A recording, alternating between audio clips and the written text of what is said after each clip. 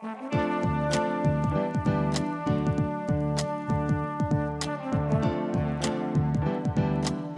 listening to the Co-Main Event Podcast. And now your hosts, Ben Folks and Chad Dundas. That's right. You're listening to another episode of the Co-Main Event Mixed Martial Arts Podcast. I'm your co-host from BleacherReport.com, Chad Dundas, and joining me, as always, from MMA Junkie and USA Today, it's your friend and mine, Mr. Ben Folks. Ben, how you doing this week? Doing fantastic. How about you? I'm good, man. It's good to hear. I'm glad you're doing good. Are you? Yeah. Something about that seems insincere. I'm reasonably glad. Maybe it's just everything about our history together. Might be. A lot of stuff bubbling to the surface here Monday afternoon, as is often the case. You're wearing a shirt that I also have the same shirt. Well, I'm glad you didn't show up wearing this shirt. We'd look like a couple of clowns over here on the live stream. We're going to have to start keeping a spreadsheet of all the clothes I own that you also own. Because I swear to God, if we run into another scenario where I show up dressed exactly like you, we're both going to have a lot of hard questions to face about what this podcast has done to our lives. More spreadsheets. That's what I'm looking to get into my life. Ben, I want to read you a text that I got Saturday night from a mutual friend of ours who I would describe as a guy who used to be a hardcore MMA fan, now is more of a casual viewer. All right. He writes, flipping through the channels and I stumble upon a live Bellator show on free TV. Then Benson Henderson issues a long overdue wake-up call to pro fighters everywhere. All right, Bellator, you've got me for tonight. Huh, that's what got him? And then I followed up the next day. I was like, follow-up, did they hook you in? And then he writes back, what, for the finals of their heavyweight tournament? To quote the great Chemo, we'll see what's up. All right. So Benson Henderson and his weird post-fight diatribe gets you in the door, and then the heavyweight Grand Prix keeps you in the seat. That's what you're telling me? Well, this is obviously extremely anecdotal. Okay. In terms of evidence. So the sample size needs to be a little bigger. But since we have had so many conversations lately about DAZN, the magical land called DAZN, Days in. This text made me think, for a long time we've posited that Spike TV / Paramount Network's viewership strategy oftentimes seemed to have a lot to do maybe with people just flipping around the dial, stumbling across a Kimbo Slice fight or whatever it happened to be. Is this yet another layer of evidence, Ben, of why going streaming for Bellator is maybe not a great idea? Well, yeah, you can't really stumble across stuff on a stream unless you're hoping that people are buying the Days in because they want to get in on the cycling and cricket action, and then they're also going to be like, you know what? Professional cage fighting, that sounds like something I'll give a whirl. You lose that with the streaming service. But then this one was on both Days in and on the Paramount Network. And we had Bellator Friday and Saturday night. That's a lot of Bellator. You got to love you some Bellator to you really do want to hit up both those nights. Big news this week for the Co-Main Event Podcast, Ben. We're going to set a date officially for the Co-Main Event Podcast Book Club, wherein we will be reading The Sisters Brothers. That's right. Patrick DeWitt. Just saw this week that maybe the movie was a huge bomb. Oh, no. Maybe lost a ton of money. Uh-oh. So it just came out, didn't it? I believe that its run in theaters may already be over. What? Because what? It lost so much money. Are you fucking with me right now? I just saw it on the Twitter machine. So if you want to, is that how they do it? Like you just open up in the theaters, and if you don't make $1 billion in the first weekend, they yank you? Because there's nothing going on in movie theaters. I know that this is a hard lesson for you on the cutthroat nature of the movie business, but maybe sometimes that's how it goes, man. It's like they're only in it for the money, man. Yeah, weird, right? I don't get it. Anyway, we still highly recommend The Sisters Brothers by Patrick DeWitt. Yeah. Can't speak to the movie, but the novel is amazing. It's right up there, above to the left of Ben's shoulder. That's right. Somewhere between my shoulder and the weird little picture of is that a duck fishing that you have on your bookcase? Yeah, it appears to be a duck casting a line, just seeing what he hauls in. You may also notice that The Sisters Brothers is right under the Uncaged. Look at that. Product placement right there. How about that? MMA's card game. Uncaged. Totally not planned. We're going to do the book club on Friday, November 30th. Boom. And that's going to be available for all Co-Main Event podcast listeners. So you get the book now. You got basically a month and a half to read it. And it's a pretty quick read. Yeah, it's a good book. We've recommending it for a long time on this podcast, and I'm not sure we've ever heard from anyone who didn't like it. Yeah. Now, it could just be that the people who didn't like it didn't feel it necessary to reach out to us to let us know that they didn't like it, but that goes against everything that I have learned about social media. That's true. So I feel like reviews have been overwhelmingly positive. Well, and if it turns out you don't like it, show your work. We'd like to hear from you. And let's hear your case for why you don't like it. Absolutely. So everyone go pick up The Sisters Brothers by Patrick DeWitt. Let's all get started so we don't have to cram that in at the end like many of you did with Fletch. I know that stresses you out. All right, let's talk about the Patreon, Ben. We got exciting news there as well. Are we ready to do this? Are we announcing rewards for the different tiers of Patreon stuff? Here's what I'm prepared to do. Right. I'm gonna go a little used car salesman style. Here's what I can do for you. Okay. Now wait, before we start this, all of this stuff kicks in when we get to 800 Patreons, correct? That's correct. Okay. But it is retroactive to everybody who is on the list by then. If you were in the barn by the time the barn door closes at 800 Patreons, then you get the rewards. You get the things that are inside the barn. You will be handsomely rewarded with what's inside the barn. Here's what we're going to do for you. If you are a $1 patron, we will go to the actual post office and mail you the Co-Main Event Podcast official sticker. How you like that? Logo sticker Of the new Co-Main we have had Event made professionally. New Co-Main Event Podcast lightning bolt logo. Pretty sweet. Now, if you are a $5 patron when the barn door closes, not only will you get the sticker, you will also, Chad, are you ready for this? I don't know. I don't know if I am or not. You will also get a CME official beer koozie. What? That's right. You will also get access to a coming feature we would like to describe as the CME Power Hour. Patreon Power Hour. The Patreon Power Hour. Now, this is big news. This is legitimately big news. Pretty huge news. Where basically it's an extra supplemental short audio that we are going to give to you.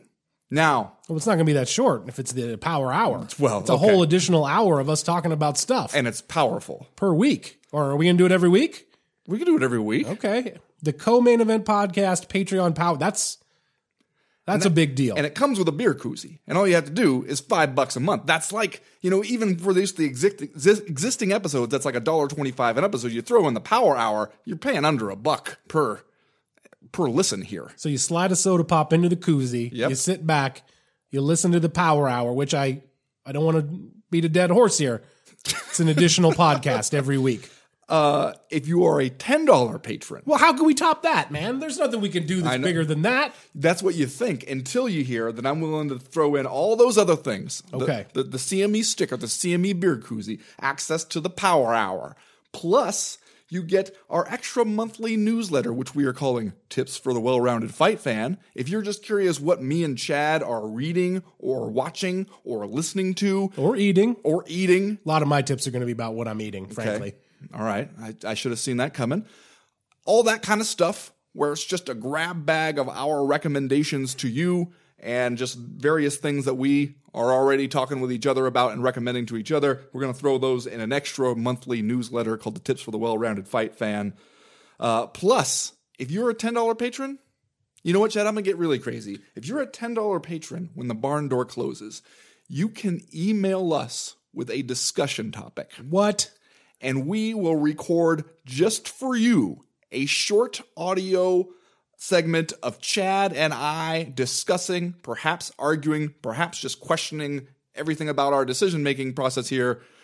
But we will talk about your preferred topic and send that audio to you. We can't do that. We can and we will. All right, so to recap here, $10 patrons get a sticker. They get a koozie. That's right. They get the Patreon Power Hour every single week, which is a completely different podcast. Correct. And they get the Tips for the Well-Rounded Fight Fan. Yes. And they get the opportunity to email us with a topic which we will then discuss/debate just for them. Like a private showing of the Co-Main Event Podcast. That is correct. Good Lord, Ben. I know. It all kicks off when we get to 800 patrons. You know where we're at right now? What are we at? 761. We are close. But because we're at 761, you know what that means? I think I do know what it means. It means that it's time for my computer to do what it does when I just type in I am and don't even get to finish it. And it's like, you're going for the Channing Tatum bio, aren't you? Yes, I am. You ready for your Channing Tatum fact of the week, Chad? Unfortunately, I guess I am. Moved from Alabama to Mississippi at age 6, where his family lived on a bayou. This has been your Channing Tatum fact of the week. Deep cuts for that one. Way back. There's a in the lot of stats. these. You have no idea. This list goes on and on. I'm just still scrolling right now. I can't wait. Don't make me get into personal quotes, because there is a personal quotes section on the IMDb page, and man, some of these, well, they're personal. When are we done with this? No more Channing Tatum facts when we get to 800? Is that where we call it off? Well, that's when I think that. Well, okay, I'll at least call off the Channing Tatum quotes when we get to 800 and the barn door closes. When we get to 900, the Day of Reckoning drinking challenge kicks in. Lots of stuff on tap, so to speak. Patreon.com/co-main event. We got music this week from our friend The Fifth Element, a music producer from Fort Worth, Texas. If you like what you hear from him on the podcast, you can check him out over on Twitter at The Fifth Element, or Facebook.com/The Fifth Element, or SoundCloud.com/The Fifth Element Official. And as you guys all know by now, that's the word "the" with an A. 3 rounds as usual this week in the Co-Main Event podcast. In round number 1, it's Fedor versus Bador. The final of the Bellator Heavyweight Grand Prix is now set. If nothing else, it'll already go down in history as the tournament where Chael Sonnen somersaulted his way into an ass-kicking. And in round number 2, UFC 230 gives us the beautiful travesty that is Daniel Cormier versus Derek Lewis. Will the MMA gods smite DC? Will America's dad kill America's cool uncle live on pay-per-view? Will the Black Beast test the limits of how high a man can fly on the basis of his balls being hot? And in round number 3, it's a fight booking bonanza starring Johnny Bones, Lusty Gusty, Shoot 'em Up Shevchenko, and Joanna, former champion. Plus, the Underground King is maybe headed back to the underground. All that, plus Are You Fucking Kidding Me and just saying stuff. But first, like we always do about this time, let's do a little bit of listener mail. Listener mail. First piece of listener mail this week comes to us from Dean Donaker. Not sure if that's a legit name or not, but we'll roll on. Sounds like the alter ego of a superhero. Yeah, mild-mannered reporter Dean Donaker. Guys, a couple weeks ago, one or both of you said you thought maybe Conor McGregor should fight GSP, win, lose, or draw after UFC 229. Now that we've seen him get mauled by Khabib, though, it's your dude Nurmi who is calling for a fight with St. Pierre. Discuss that potential matchup, if you please. Now, what about this, Ben? Kind of flipping previous co-main event podcast logic on its head here. The idea that George St. Pierre against Khabib Nurmagomedov following his victory over Conor McGregor at UFC 229. What do you think about this matchup?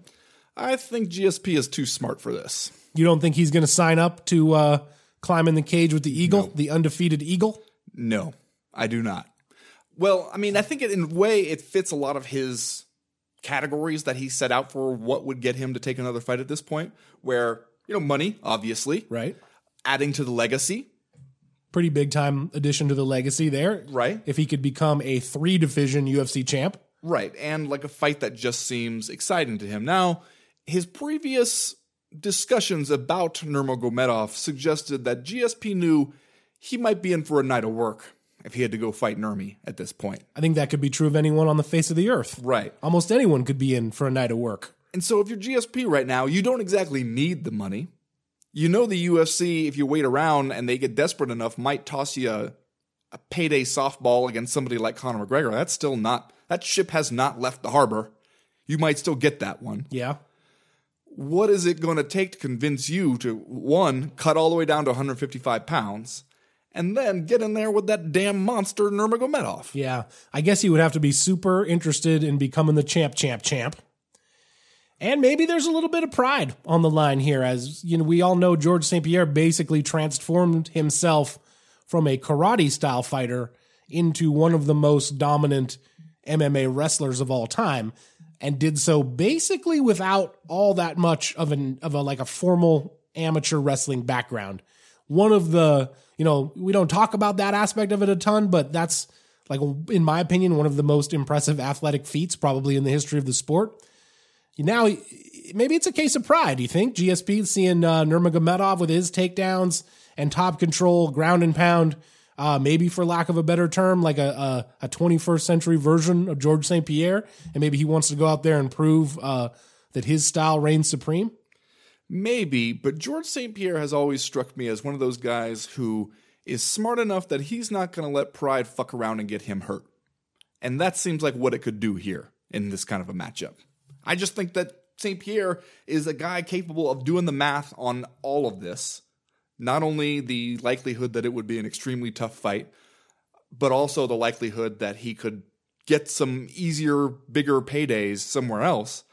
And also the possibility that he might not need to do any of it. Right. Like he has that benefit where he can just sit on the side, and if the right offer never comes to him and he never gets in there and fights again, so what? He's still one of the greatest to ever do it, and he's got a ton of damn money. Yeah. Would it be a test of the, at this point, alleged Khabib Nurmagomedov drawing power in the wake of the UFC 229 victory and the brawl in the stands? I've seen it posited on social media here and there that maybe Nurmagomedov has positioned himself as like arguably the second or third biggest star in the UFC after beating Conor McGregor and then flying like an eagle, so to speak, in his haste to get at Dylan Dennis down there amongst the civilians. We all know the people are going to turn out, we think, for a George St. Pierre pay-per-view. Right. You know, between 500 and 800,000 people historically tune in for those George St. Pierre pay-per-views. I wonder what kind of buy rate you get if you match him up with Nurmagomedov. I wonder if the thing that people saw from Khabib at UFC 229 will get them to tune in to watch him to fight someone who is not named Conor McGregor. Yeah, I don't think you'll get 2.4 million or whatever the early estimates are for the UFC 229 pay-per-view. But could you do 1 million pay-per-view buys with Nurmi and George St. Pierre on a strong undercard? I kind of think you could. The real test of his drawing power, though, would be to put him in there in just a regular old lightweight title defense that makes sense without a superstar opposite him like Conor McGregor or George St. Pierre. The real test of the drawing power is Nurmi versus Tony Ferguson. Yeah, and I don't think the UFC is that enthusiastic about testing the drawing power that way just yet. What about when Nurmagomedov soars into the crowd to go after John Danaher? Wow. Following the GSP fight. Okay. And then Danaher probably crosses his arms in front of him and blasts Nurmagomedov back with some kind of force field. All right. Chi power? Yeah. The power of his chi? Exactly. All right. Well, I mean, you just sold an extra 500,000 pay-per-view buys. Next question this week comes to us from Luka Modric, who sounds like a European soccer player, if I've ever heard one. He writes, since the 14th second of his fight against McGregor, Jose Aldo has been clamoring for a rematch. He's now upped it a gear and sent out a well-timed tweet asking for it once again. Could this be the right time for that? I understand McGregor has no title, has little to no upside, and there's been some distance from the original fight. You can sure as hell guarantee it won't go down the same way, and I genuinely think there'll be interest from the fan base at seeing it at 155. What say you? Ben, I've seen this notion floating around. Is the time right for Conor McGregor, Jose Aldo 2 in the lightweight division? Yeah, good to hear from Real Madrid's Luka Modric. I knew it. I can just tell from the names at this point. I don't hate that idea at all. Yeah, that's we didn't talk about it, I don't think, when we first discussed the aftermath of UFC 229, but I've seen a lot of people talking about it, and I think if you're going to do it, if you were ever going to do it, and frankly, I think in a lot of ways, Conor McGregor was happy to put Jose Aldo in the rearview mirror and step on the gas. But now would be the time, I think, if that fight is ever going to be marketable and makeable again. Right. I like the wording of since the 14th second of his fight with Conor McGregor. I saw what he did there. Jose Aldo's been all over it, and he has. I wonder how you motivate Conor McGregor to jump in there for that fight right now. I also wonder how much he's really going to insist on the rematch. Because he did that tweet after the Nurmagomedov fight where it was just like, good knock, can't wait for the rematch. Right. I have really no interest in seeing that rematch right now. No, like we talked about this a little bit. I have no idea how you prop that one up. But if Conor McGregor absolutely insists, if he says to the UFC, don't even call my phone if it's not the words rematch coming out of your mouth on the other end, then I could see the UFC being convinced to go ahead and do that. Otherwise, if they come to him you got to think that it's some kind of money fight idea, whether it's him in a different weight class, whatever. Them coming to him and saying like, all right, how about a rematch with Jose Aldo at 155? It's hard for me to see his eyes lighting up at that. Especially if you buy into my theory that the 13-second knockout, it was fortunate that McGregor got that, and he was more than happy to take that featherweight belt and throw it in his backpack and climb out of the cage and get on out of there. Yeah. Well, whoever he fights again, it's going to be in the same way Nurmagomedov's next fight will be a test of his drawing power. I think McGregor's next fight will be a test of whether or not fans have walked away in the wake of seeing him kind of get handled the way he did by Nurmagomedov and eventually tap out to sort of a face crank there in the championship rounds. And that, ostensibly makes Conor McGregor's next opponent kind of important, not for the least of which is because he'd like to get a win, I assume, because it's been a while now since we saw Conor McGregor come out on the winning end of things. So I wonder, a rematch with Khabib Nurmagomedov might score a big buy rate. It seems at least somewhat risky to me to think that people would shell out money to watch that fight again. And I don't know that I would pick Conor McGregor again on the way in. So I wonder if like the Nate Diaz trilogy or someone that he's already beaten like Jose Aldo actually would be the smarter choice for Conor McGregor. I would think the Nate Diaz trilogy would sound better from a financial standpoint to all parties involved. The only problem is then you find yourself having to deal with a Diaz again. I've been thinking about this ever since UFC 229 went down, Ben. The brawl in the stands, which in the wake of the fight kind of took over the MMA consciousness. Did Conor McGregor luck out that at this point we are talking a lot more about Nurmagomedov flying into the stands to fight Dylan Dennis than we are about Conor McGregor getting kind of tooled by Nurmagomedov, and again, in the same way that he tapped out to Nate Diaz, tapped out not in a questionable way, but didn't quickly. Yeah, quickly. Tapped out pretty quickly to Khabib Nurmagomedov. Is that brawl in the stands kind of a lucky break in some ways for the mystique of Conor McGregor? Yeah, it had occurred to me that in the other direction I was thinking about it, that Khabib really did himself a disservice because we would have been talking about just how absolutely dominant he was and the savagery of him ground and pounding Conor McGregor while asking him if he wanted to talk now. We would have been just focused entirely on that. And then he went and did the jumping in the crowd after Dylan Dennis thing, and that became all anybody could talk about for at least a week. So he kind of took away the shine from himself. I don't know if he took away a lot of the damage to Conor McGregor, though. I think once people got over the fight outside the cage, they were able to come back around to Conor McGregor totally kind of getting tooled up there. I don't think that that's lost, but I also think that it kind of reveals what we had suspected before, which was that to some of the casual fans, they're going to wonder, hey, why is this guy a thing if he never wins any fights? Because I've seen him fight, Nurmagomedov and probably Floyd Mayweather, and he didn't win or even come close to winning either one of them. But I think to a lot of other people, he gets to that point where he's famous for being famous. Yeah. And it doesn't matter that much if he doesn't win the fight.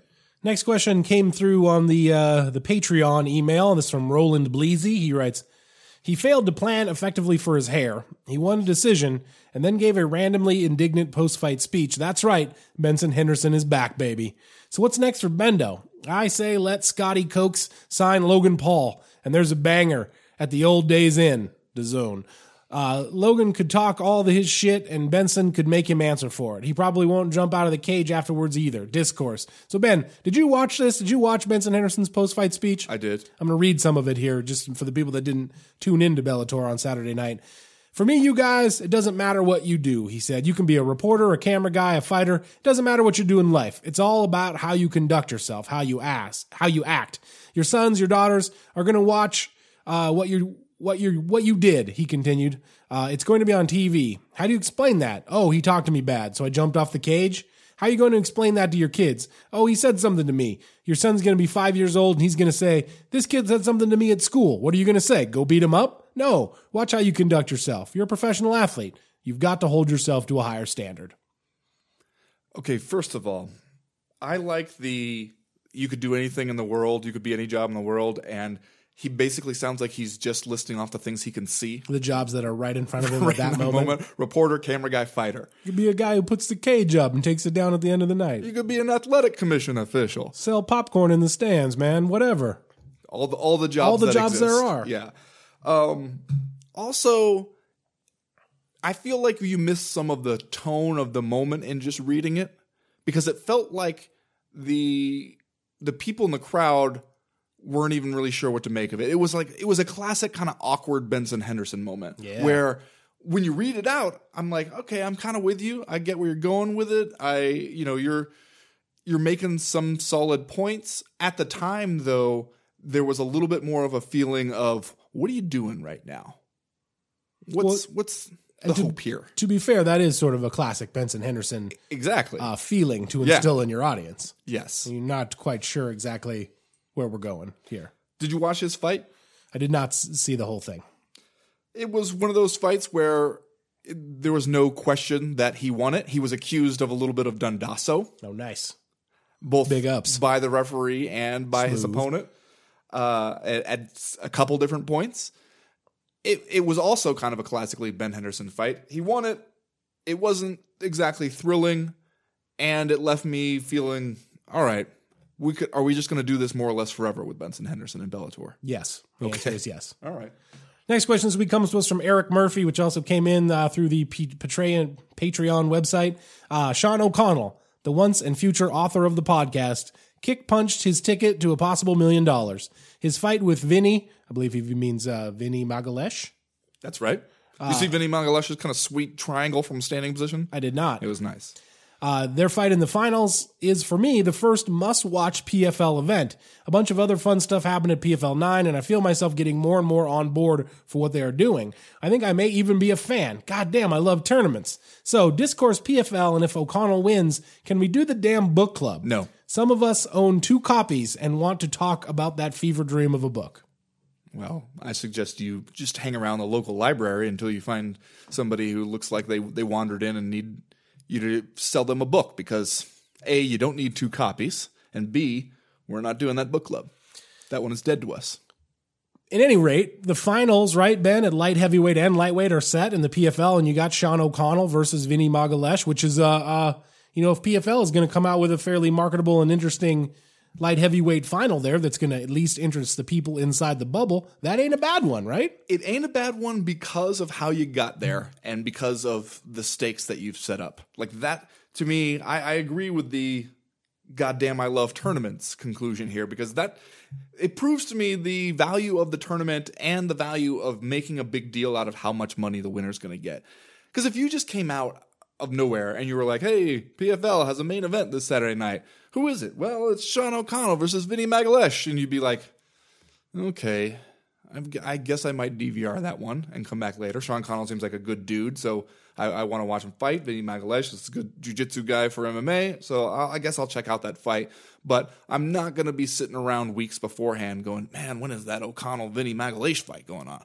But because it's the finals of the tournament, each guy won his way there. Everybody started with an equal chance to make it to the finals. And because they've got this, kind of classic $1 million prize, like just straight Dr. Evil style, where it's like we're still pretending that $1 million is all the money in the world. And we're also not even going to think about how after taxes, it's going to be, more like 600 and change. But still, you got that shining beacon at the end of this tournament. $1 million prize. They both earned their right to fight for it. Now it feels like a real legit thing. Yeah. Feels like it actually fucking matters. Yeah, I hope that money's in escrow right at this point, because we're getting down to it. It's going to be time to write the check here before too long. 50 Cent has Bellator's money. He's walking around with it in a briefcase, right? So that's safe. Yeah, I'm sure he has it at the 50 Cent, the Curtis Jackson Federal Credit Union. I'm sure that's backed by federal. Do you think insurance. by the time they crack open that briefcase, it's going to be like in Dumb and Dumber, where there's just a bunch of IOUs? Yeah, and it's just like an empty beer can just rattling around in there.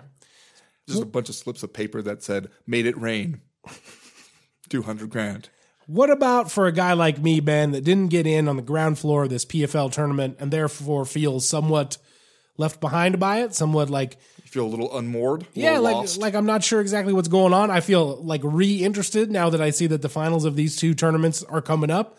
But like in the middle, it was honestly kind of like, I'm trying to think of a comparable comparison to make, like kind of like if you like tune in for a game of the English Premier League and they show the standings and you're kind of like, okay, I don't know who any of these teams are. I don't know what it means if someone's in third place. Kind of felt that way about the PFL tournament. Like I kept seeing names fly by my eyeballs when I was looking at MMA news websites. I was never sure like where we were at in the tournaments, what was going on. Now we're at the finals, and I do feel interested in Sean O'Connell against Vinny Magalesh. And now I feel like if we come back and do this again, if we somehow have another $1 million on our hands for PFL, well, maybe I should pay a little bit closer attention. Maybe you should. Maybe I should. But I don't even think you need to, really. I think it's enough to hear there was a tournament. These are the finals. Winner gets $1 million. I think you can still get some people that way. I don't think you need them to follow the entire trajectory of it.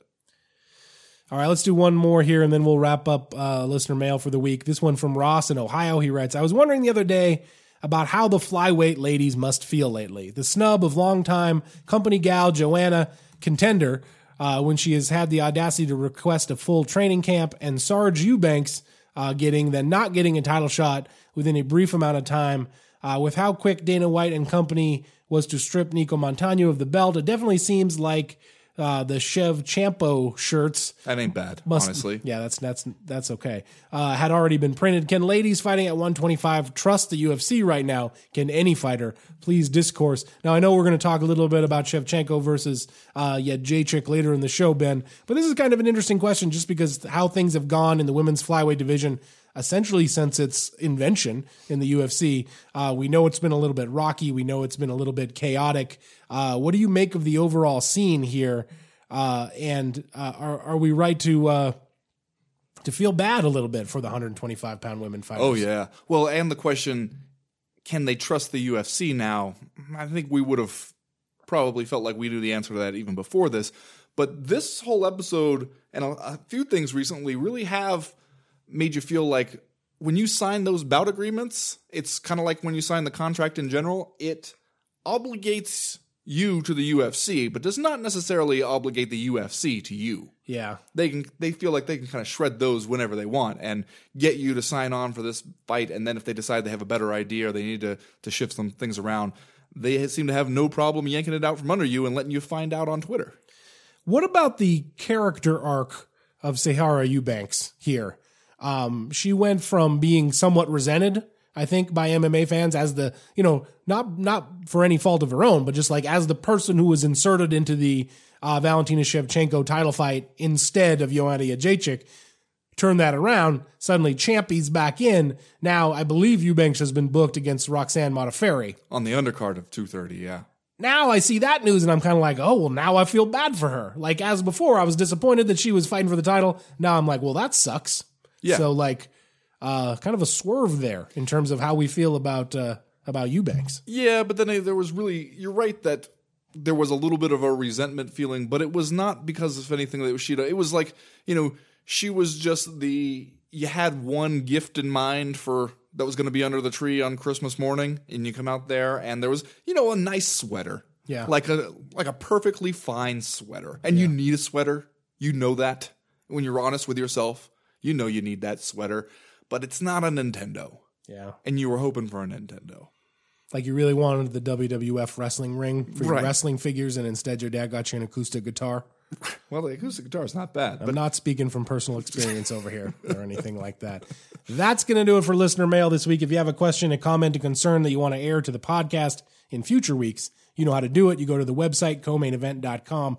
Click the link in the top right-hand corner of the screen that says email the podcast. That'll get you in touch with us. While you're there, you can sign up for the Breakfast of Champions newsletter. That just keeps getting bigger and better. It comes out every Friday morning to catch you up on all the stuff that we miss on the days that we're not recording the podcast. Stuff always happens. News always breaks. You get the chance to hear a little bit more of me and Ben talking. Certain weeks, you get the chance to peek inside our text conversations from our very own phones. It's a lot of fun. And if you don't like it, it's really easy to unsubscribe. We haven't even sent each other any nudes yet. No nudes. Hopefully no nudes show up in the Breakfast of Champions. I got to think we would get a lot of unsubscribes. You gotta keep the suspense going, though. Maybe this will be the nudes week. Fast track to the unsubscribes. Anyway, that's going to do it. We will be right back with round number 1.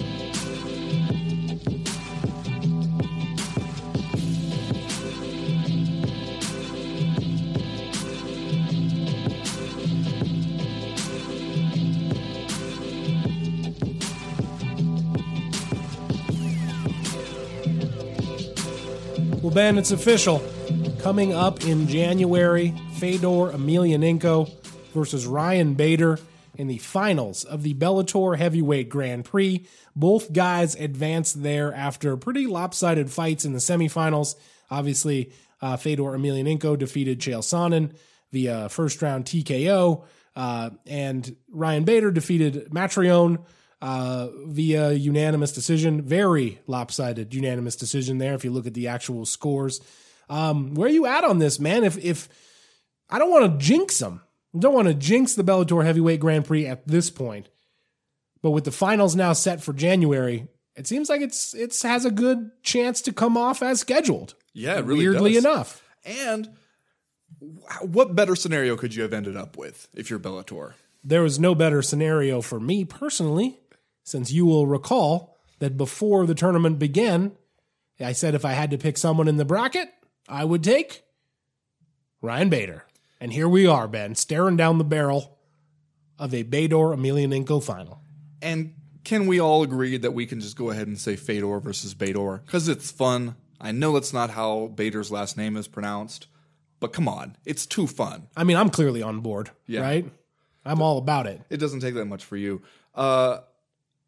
Okay, I think that not only is it a good final to end up with, because you got, a existing champion in another weight class, one of the younger fighters in the tournament to begin with. Like, you actually have a future with Ryan Bader.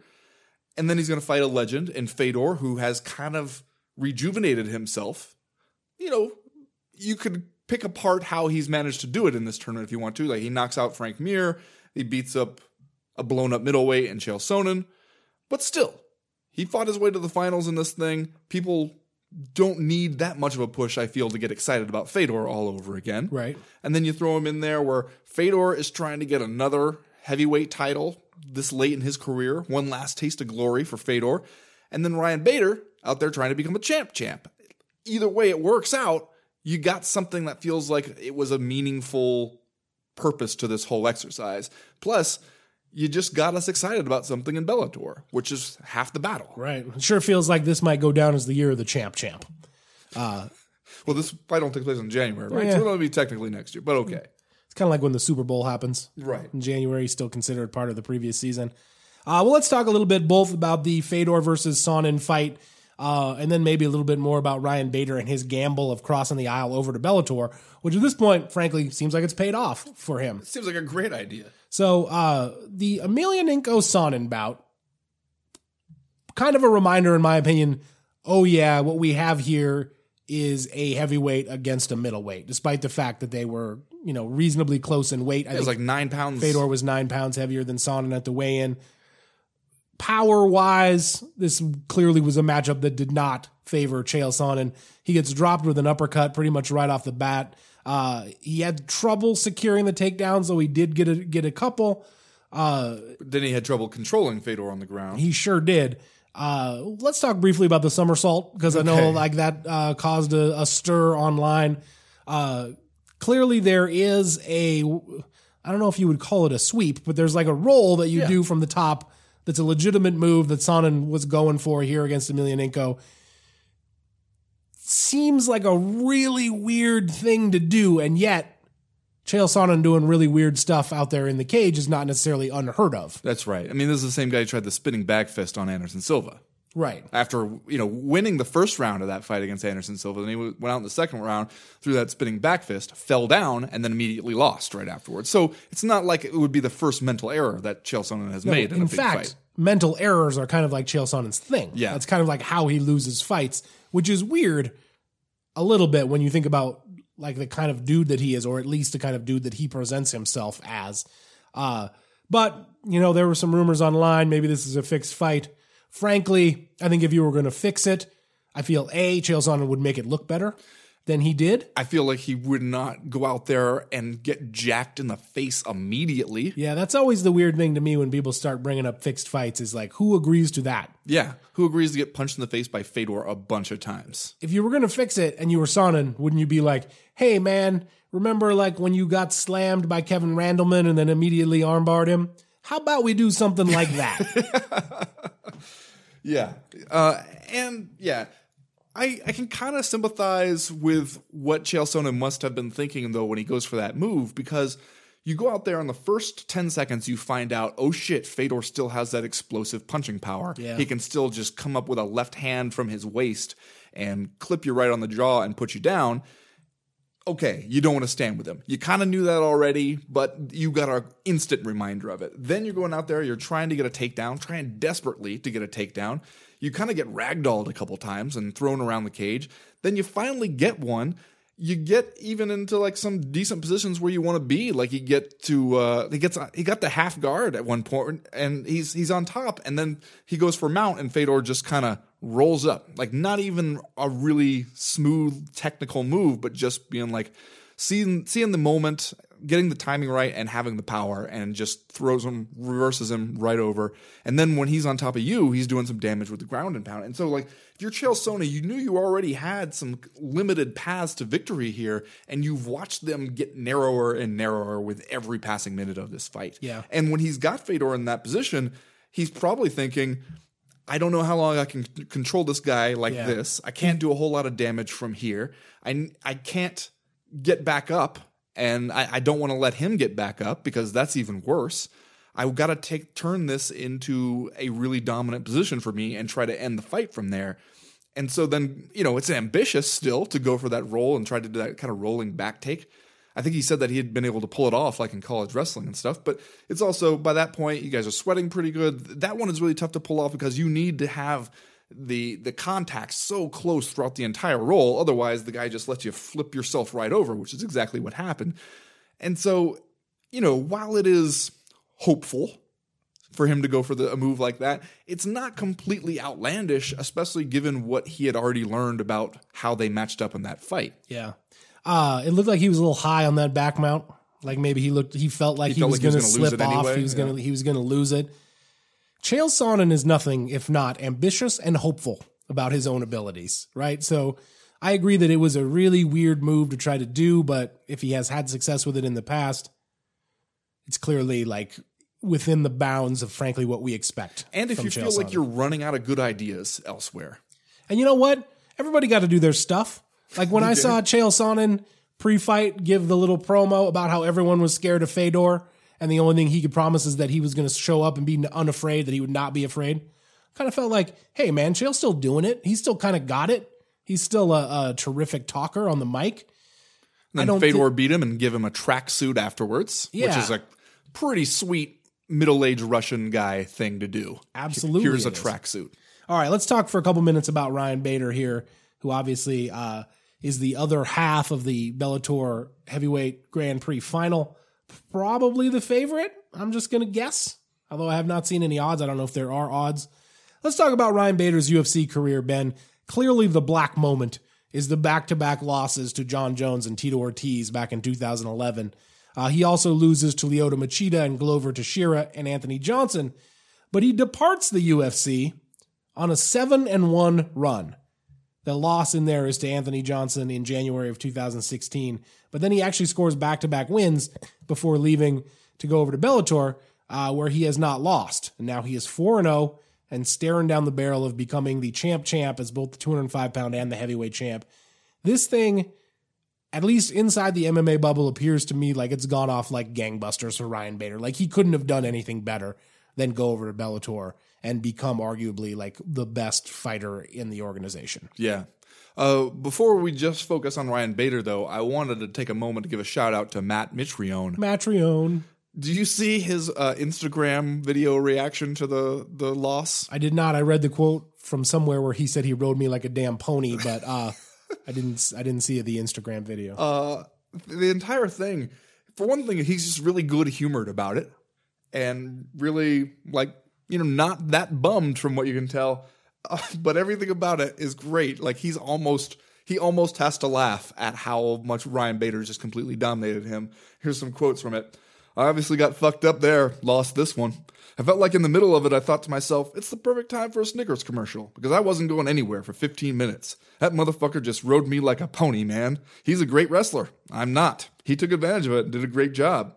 And then later on, at the end of the video, he's kind of like going over the damage that he has and how he didn't break his nose. He's pretty happy about that. But shit happens, man. Thanks for supporting me. I'm sorry. I'm just not a great wrestler. It's the way shit works. Thank you, Ryan. Or thank you, Matt Mitrione, for this honest, refreshingly honest, and good-humored assessment of that fight. What do you call it when there's a celebrity couple and you like make a mashup contraction of their names? I know what you mean, but I don't know if there's a term for that. Matt Mitrione is like the only guy I can think of that I have done that with just with him. Doesn't have a significant other, just Matrione. And now you can't really kind of convince yourself that that's not his name. Yeah. And by the way, nod to Derek Lewis, right? For that one. Yeah, that one's on Derek Lewis. All right, Ben, let's do Are You Fucking Kidding Me? And then we'll move on to round number 2. Ben, I'm just going to do my Are You Fucking Kidding Me? Because I don't have a lot to say about it, except that we're talking about Khabib Nurmagomedov against Floyd Mayweather Jr. Why are we doing that, though? Are you fucking kidding me? We all agreed we weren't going to do this again, man. Like, we all got together and said, no more of this. We're done with it. And now we're back to talking about it again. Although, in what kind of fight? No idea. Are you fucking kidding me? We have to stop talking about this shit right now. Right now. We're done. Like, as soon as you're done talking about it, then we'll all stop? Now. Okay. Right now. We're fucking done. Kidding me? Jed, are you fucking kidding me? You see TMZ caught up with Ronda Rousey? Huh.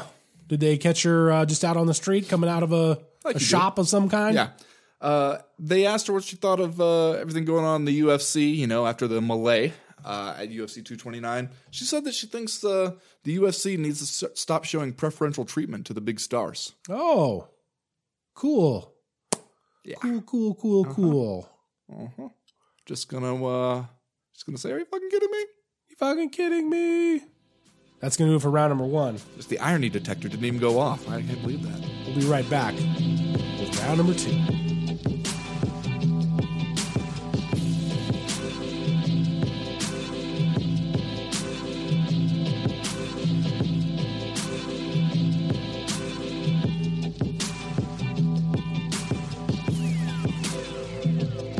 Well, Chad, we did end up with a suitable main event that gets people fired up for UFC 230, and it is UFC heavyweight champion Daniel Cormier, the daddest man in the planet, against Derek Lewis, who I think we could maybe most appropriately refer to as ribbled. He's a ribbled fellow. Uh-huh. Knows his way, likes to work a little blue at times. Yes, he does. Knows his way around an off-color joke.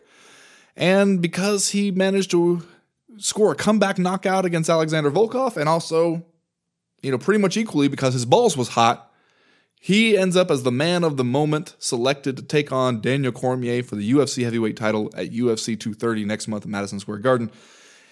Now, when Derek Lewis was trying to kind of think his way through this one on MMA Junkie Radio, we referred to this moment in the Breakfast of Champions where he made a comment along the lines of, if they still want to do the Daniel Cormier fight with Brock Lesnar in January, I don't know why they'd want to have him defend the title against me unless they just think that for sure he's going to beat me.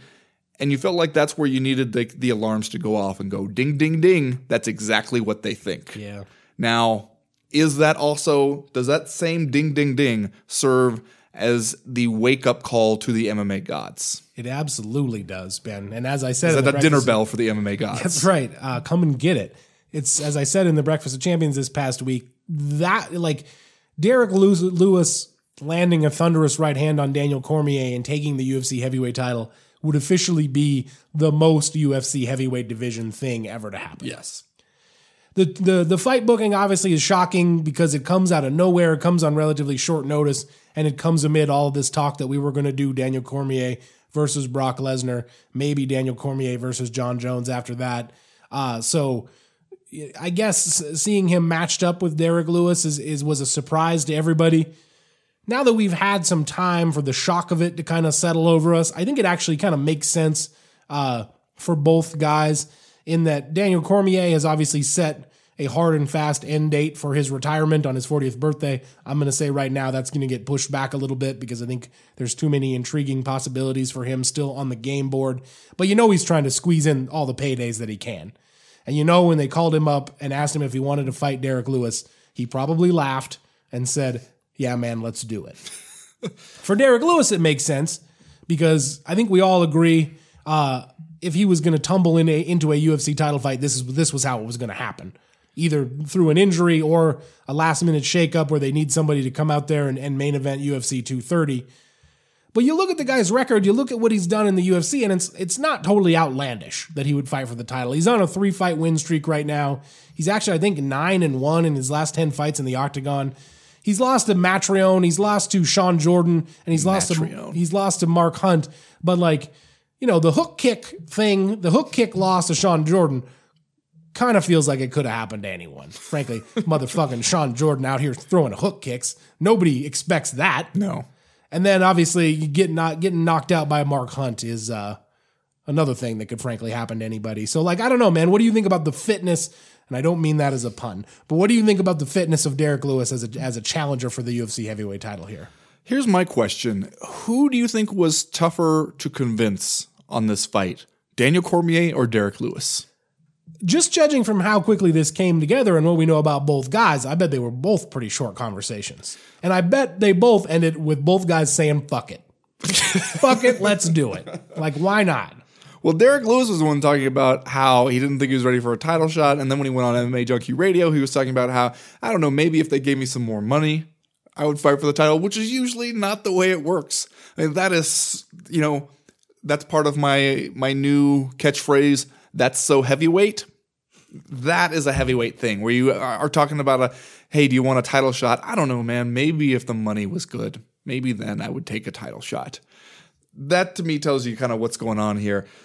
As far as his fitness for a heavyweight title shot, obviously we've kind of thrown that out the window if we're already sitting around waiting for Brock Lesnar.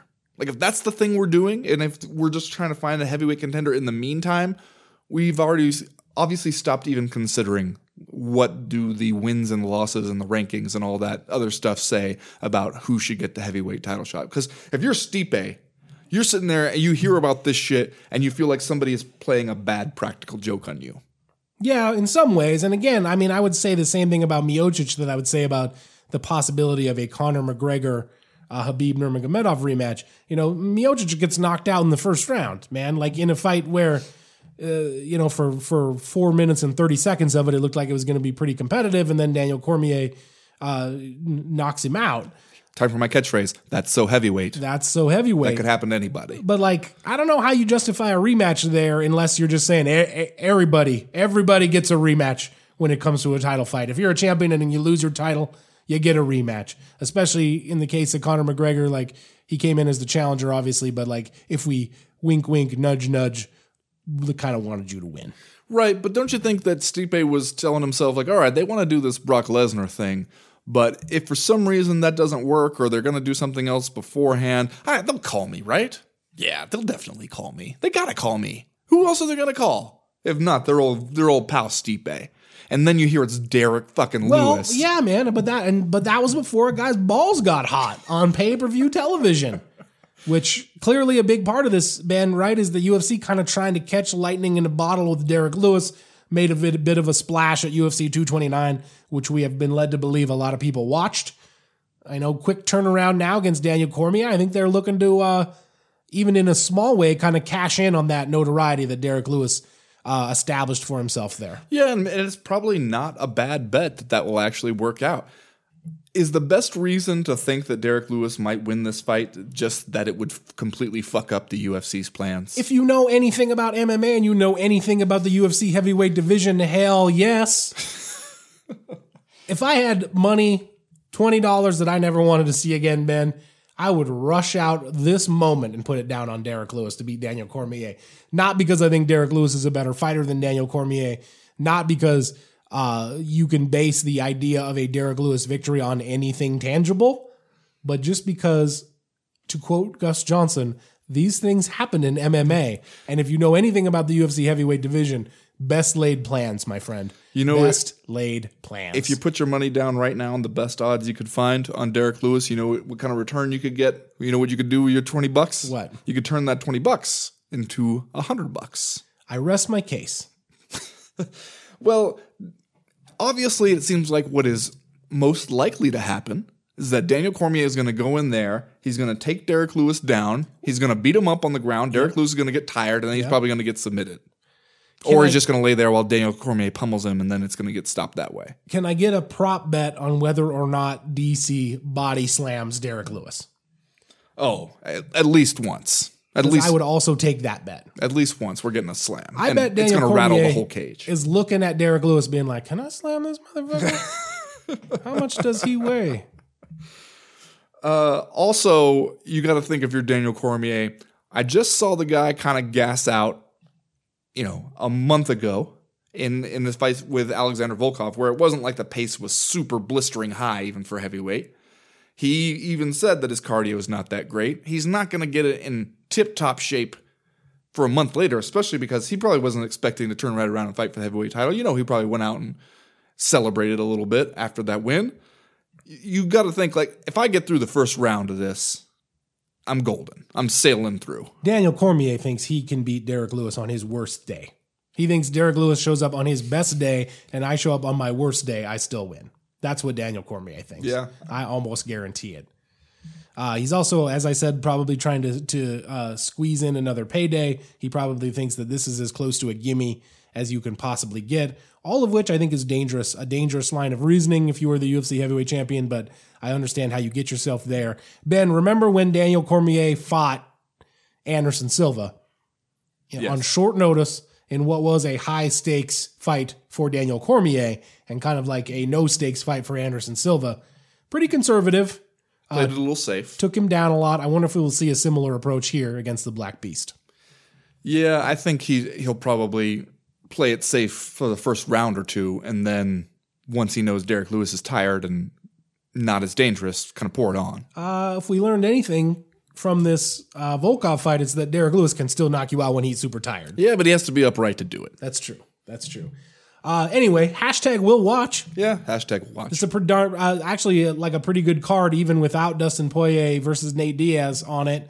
You got Luke Rockhold versus Chris Weidman, Jacare versus David Branch, Derek Brunson versus Israel Adesanya. So yeah, if you were thinking you were going to save your money past UFC 230, think again.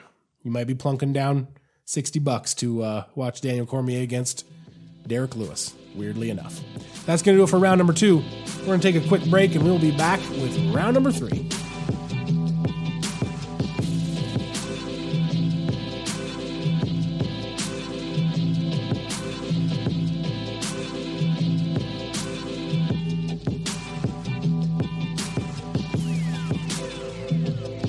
Well, Ben, chief among the out-of-the-cage MMA headlines from this past week include the official return now of Jonathan Dwight Jones. He's going to be taking on Alexander Larzicki Gustafsson. Nailed it. Not sure how to pronounce that middle name. Oh, really? On Alexander Gustafsson. It's Lars -A with an umlaut, K-E. Lars Aki? That's what I said. They're going to be doing the damn thing at UFC 232, Ben, which goes down December 29th at T-Mobile Arena down there in Las Vegas. So now we know Jon Jones is back, and this fight is going to be for the UFC Light Heavyweight Championship, which we are led to believe will be vacant the moment the first punch is thrown in this fight, which I guess is a new thing now that happens in the UFC. And in this case, I think it's ultimately the right thing to do. Yeah. Daniel Cormier is not going to defend that light heavyweight title, it seems, at least not in a timely fashion. You can't just completely hold that belt up. Jon Jones, even though he was stripped of it and Daniel Cormier won it, still feels like everybody's looking at John Jones like he's the best light heavyweight in the world. And so you put it up for grabs in the rematch of a fight that was super competitive the first time. I think everything about it, the math checks out. Yeah, I agree with you. And a lot of the intrigue, as you said, stems from this UFC 165 fight, which John Jones won via unanimous decision, but it was, up to that point for sure his toughest test of his MMA career.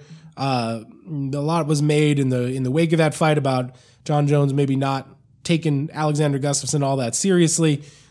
He purported to learn a lesson from that experience, though John Jones has purported to learn many lessons during his UFC career. So many lessons. Lessons just pile up. He will be returning, Ben, to the cage for the first time since July of 2017, so he's been out of action for about a year and a half. Nonetheless, I'm going to go ahead and forecast a big-time John Jones win here. What are you going to expect when he gets in the cage with Alexander Gustafsson? Okay, you say you're forecasting a big John Jones win. Are you expecting this fight will prove that John Jones was totally telling the truth when he was just basically like, I didn't really train for Alexander Gustafsson the first time? I suspect that that's on the level. You think he just runs through him?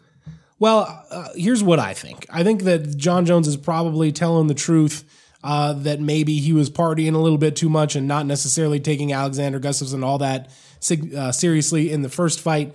And I think because of that, John Jones will take this rematch as a personal affront in many ways. Because that's going to be a major storyline leading up to UFC 232 will be how close the first fight was. The UFC will obviously use that as the most obvious way to sell this fight. And if we know anything about John Jones, I think it's that he thrives on sort of like a bunker mentality, kind of a me against the world type situation where he can convince himself that he has been wronged in some way here, and that he will. It will be very important to him, I think, to come out and show that he is in a different league from Alexander Gustafsson. Even if whether or not you and I believe that as we sit here, John Jones believes it. And I think the most important thing for him, not only getting that UFC 205-pound title back, but proving like we were never close. We were never of the same breed in terms of fighters. And like you were lying to yourself this whole time about how close that first fight was. Send a message to the haters in the process. Yeah, and send a message to Alexander Gustafsson, right? They've tangled before on social media. I believe John Jones said something akin to like the thing that you're known for is losing to me. Ouch. Yeah, it's true. So yeah, I think that he will want to leave no doubt this time around. How much do you think it'll play a part that beforehand everybody talked about, okay, he's finally fighting a guy who is like him physically. John Jones is fighting somebody who is also tall and lanky with a long reach and can kind of play that game a little bit and is a deceptively good wrestler. Now that he's been in the cage with him, and regardless of what we think about the quality of his preparation for that fight, he got to see it. He got to find out what it was actually going to be like. Maybe he was even surprised that it did turn out to be a little bit of a factor. Do you think that plays a role that now that he's seen it, it won't be as meaningful or it won't have as big an impact on the fight? Maybe. I think John Jones is a smart guy. He has a high fight IQ. He comes out of a camp where there are a lot of smart coaches. He works, as we all know, really closely with Brandon Gibson, who I think is a really smart MMA coach. And he's one of those guys where you get the feeling that if he gets the opportunity to have a second fight, they're not going to miss out on the lessons that were there to be learned from the first fight. And so, yeah, I expect him to be better prepared. I expect him to be more diligent in his preparations, if for no other reason than to simply prove a point in the rematch. If anything can be said, like in favor of Alexander Gustafsson, maybe it's that Jones is going to come in off this year and a half layoff, and we've seen him before in his comeback fight against OSP, right? He came back from a long leave of absence from the UFC and didn't necessarily look like the John Jones that we thought we would get back. So Alexander Gustafsson, he's also been out a long time, but at the same time, if you're going to catch John Jones on an off night, maybe this is the night to do it. Well, or maybe this is the night to catch John Jones when he is, at least for this one and for the time being, definitely not partying too much. Because it seems like the cycle has gone, okay, fuck up your whole good situation, get serious, really focus up, go out there and, prove a point, then gradually get back to fucking up. Right, which is an entirely human thing to do, Yes, right? As much yes. as we all like to dump on John Jones, and as much as, it's hard to defend John Jones at this point just because he's made so many damn mistakes. But like, I think a lot of people in their heart of hearts can identify with that. Yeah. With I'm going to get in really good shape now, man. Like, I'm going to, go to the gym every day. And then you go every day for a month and you're like, you know what? I'm going to have a cinnamon roll. Life is too short not to have that cinnamon roll or, a bunch of Coke. But the thing I remember about that, was it the OSP fight where Daniel Cormier was cage side commentating on John Jones's fight with OSP? Was that the one? Oh, it must have been, right? Yeah. Because that's the only fight that John Jones has had that wasn't against Daniel Cormier since 2014. And Daniel Cormier was kind of saying, man, I wish I could have fought this John Jones. Like, I wish I would have been able to take this fight. This John Jones, I wouldn't mind getting in the cage with. If you're Alexander Gustafsson, though, you can't be hoping for that. Like, you got to be thinking he's going to go in there and try to prove a point against you. And yet at the same time, like, history would seem to indicate maybe your best hope is that John Jones is just a little bit rusty. It's also been a kind of a long time, I feel, since we saw John Jones the wrestler. You know what I mean? He's like had a bunch of kind of stand-up oriented fights here recently, and one of the reasons for that, obviously, is that two of his most recent fights have been against Daniel Cormier, who's a guy that you don't want to go out there and wrestle with. I wonder if that changes a little bit against Alexander Gustafsson, just because you'll recall that, in a lot of ways, leading up to that Alexander Gustafsson fight, John Jones had been a guy who would go out, immediately take you down, and just smash you. And Wasn't Gustafsson the first person to take him down? He was, yeah. And then, he kind of got out of that habit, kind of against Alexander Gustafsson, and maybe he couldn't take Alexander Gustafsson down for whatever reason.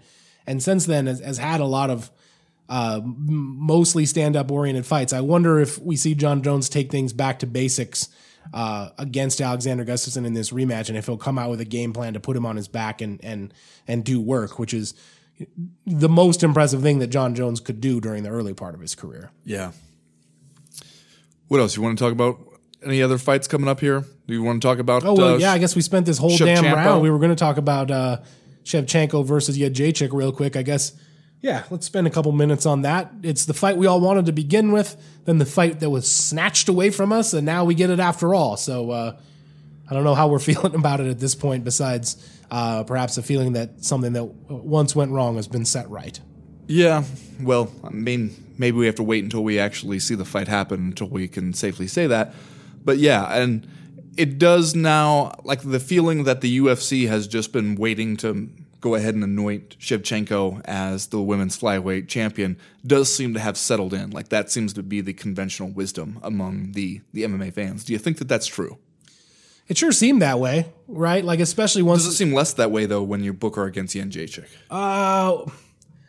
I don't know, man. It seems to me like the UFC got frustrated, and they got frustrated with a couple of different aspects of this division. Clearly, they kind of grew tired of waiting for Nico Montano to defend her title for reasons that seemed largely beyond her control, frankly. And then, when they booked Shevchenko versus Eubanks, I have no idea what was going on there. I don't know if it was a negotiating ploy that Sarah Eubanks unfortunately got used as a pawn. And then we wind up again with Jędrzejczyk kind of coming back into the fold here. It feels like they at least understand the urgency to make a cool fight at 125 pounds, maybe. Maybe they were taken aback by the response to the announcement of Shevchenko versus Eubanks, but I don't know. We'll probably never know the actual reason for why this happened, but it feels like we're going to get a marquee fight at women's flyweight, which I think is kind of good at this point. Yeah. It's a division that needs a marquee fight right now. Does it ever? All right, let's do Just Saying Stuff, Ben, and then we will get out of here for this week. Ben, what's your Just Saying Stuff? Chad, have you heard that Mike the Truth Jackson says he was contacted by the UFC about a fight? I saw that headline. I did. Yes, I'm kind of just saying, well. You come crawling back to Mike Jackson, don't you? But I'm also just saying, I need you to listen to this quote where I think Mike Jackson is kind of underappreciated for his mic skills in a weird way. I'm pretty big in Canada. I had a lot of guys reach out, man, you suck, I want to fight you. Like a lot of them. And then I had one guy, he was so bold, he contacted a promoter to contact me to set up a fight. And I'm like, dude, what part of we can't fight don't you comprehend? I've got Aaron Chalmers, the British Jersey Shore guy. Now, I like what he's doing. See, he's funny. I like him. I like his approach. But he even had his manager. Actually, this is my response to your email, Aaron Chalmers' manager. Don't email me anymore. Thank you. I'm just saying, it would be the worst thing to have Mike Jackson around in the UFC. No, I agree with you. Ben, this week, I'm just saying, we talked about this a little bit earlier, but the video, the backstage meeting between Fedor Emelianenko and Chael Sonnen, where Fedor gives Chael Sonnen a t-shirt and a tracksuit that belong, we think, to Fedor Emelianenko. I'm just saying, is it just me, or is that like kind of a backhanded gesture? You go out there, you whip a guy's ass, and then you give him your tracksuit, as if to say, you will definitely want to remember the night that you met up with Fedor Emelianenko. Take this home and put it in a shadow box, Chael Sonnen. Hang it from your wall, in your hallway of memories. It's kind of a dick move, isn't it? No. You think that it's like you should be so lucky to get your hands on a Fedor tracksuit. Well, that's what Fedor is thinking, right? Do you think Chael Sonnen sees it that way? Because Chael Sonnen is kind of like, I'll give this to my son. As he walks away from this exchange. It seemed to me like Chael Sonnen kind of knew, yeah, I'm not going to take the tracksuit of the man that just whipped my ass and like hang it in my closet or middle-aged wear Russian it down man, to Mean Street Pizzas. A middle-aged Russian man gives you his tracksuit. That is the highest honor he I guess maybe that's true. I guess cultural differences could explain. There you go. Anyway, that's going to do it for this week's Co-Main Event podcast. We'll be back next week. I think that there's a UFC coming up, right? Moncton? Yeah, we'll be up there in Moncton. We were the always helpful Canadian fans. Hit us up via email this week to let us know. Moncton, not Moncton. Probably just going to keep saying Moncton. Yeah, I'll probably say it the way that we'll always say it. Anyway, you'll want to be here for that one. We'll probably talk about some other stuff too. Odds are some crazy shit will happen in the next week or so. As for right now, though, we are done. We are through. We are out. You're saying Fedor gives you a tracksuit. You're like, Fedor gives me a tracksuit, I'd be over the moon, man. But I'm not Chael Sonnen. I didn't just fight the guy. You know what I'm saying? Okay, but still. I mean, maybe in the moment you're like, I don't really understand what's happening. And then you wake up in the morning, you see it draped over the chair in your hotel room, and you're like, that's fucking Fedor's tracksuit. Holy shit. Maybe when Chael Sonnen is an old man, he holds that tracksuit in his hands and he remembers the glory days. He remembers the night that he went toe-to-toe with the last emperor. I'm just saying, I think that we're underestimating like how bad it sucks to lose. Do you think that Fedor walked out of there going, man, that guy was so rude, he didn't even give me a tracksuit? I thought we were going to do a tracksuit exchange. Well, I think Sonnen did end up giving him a shirt.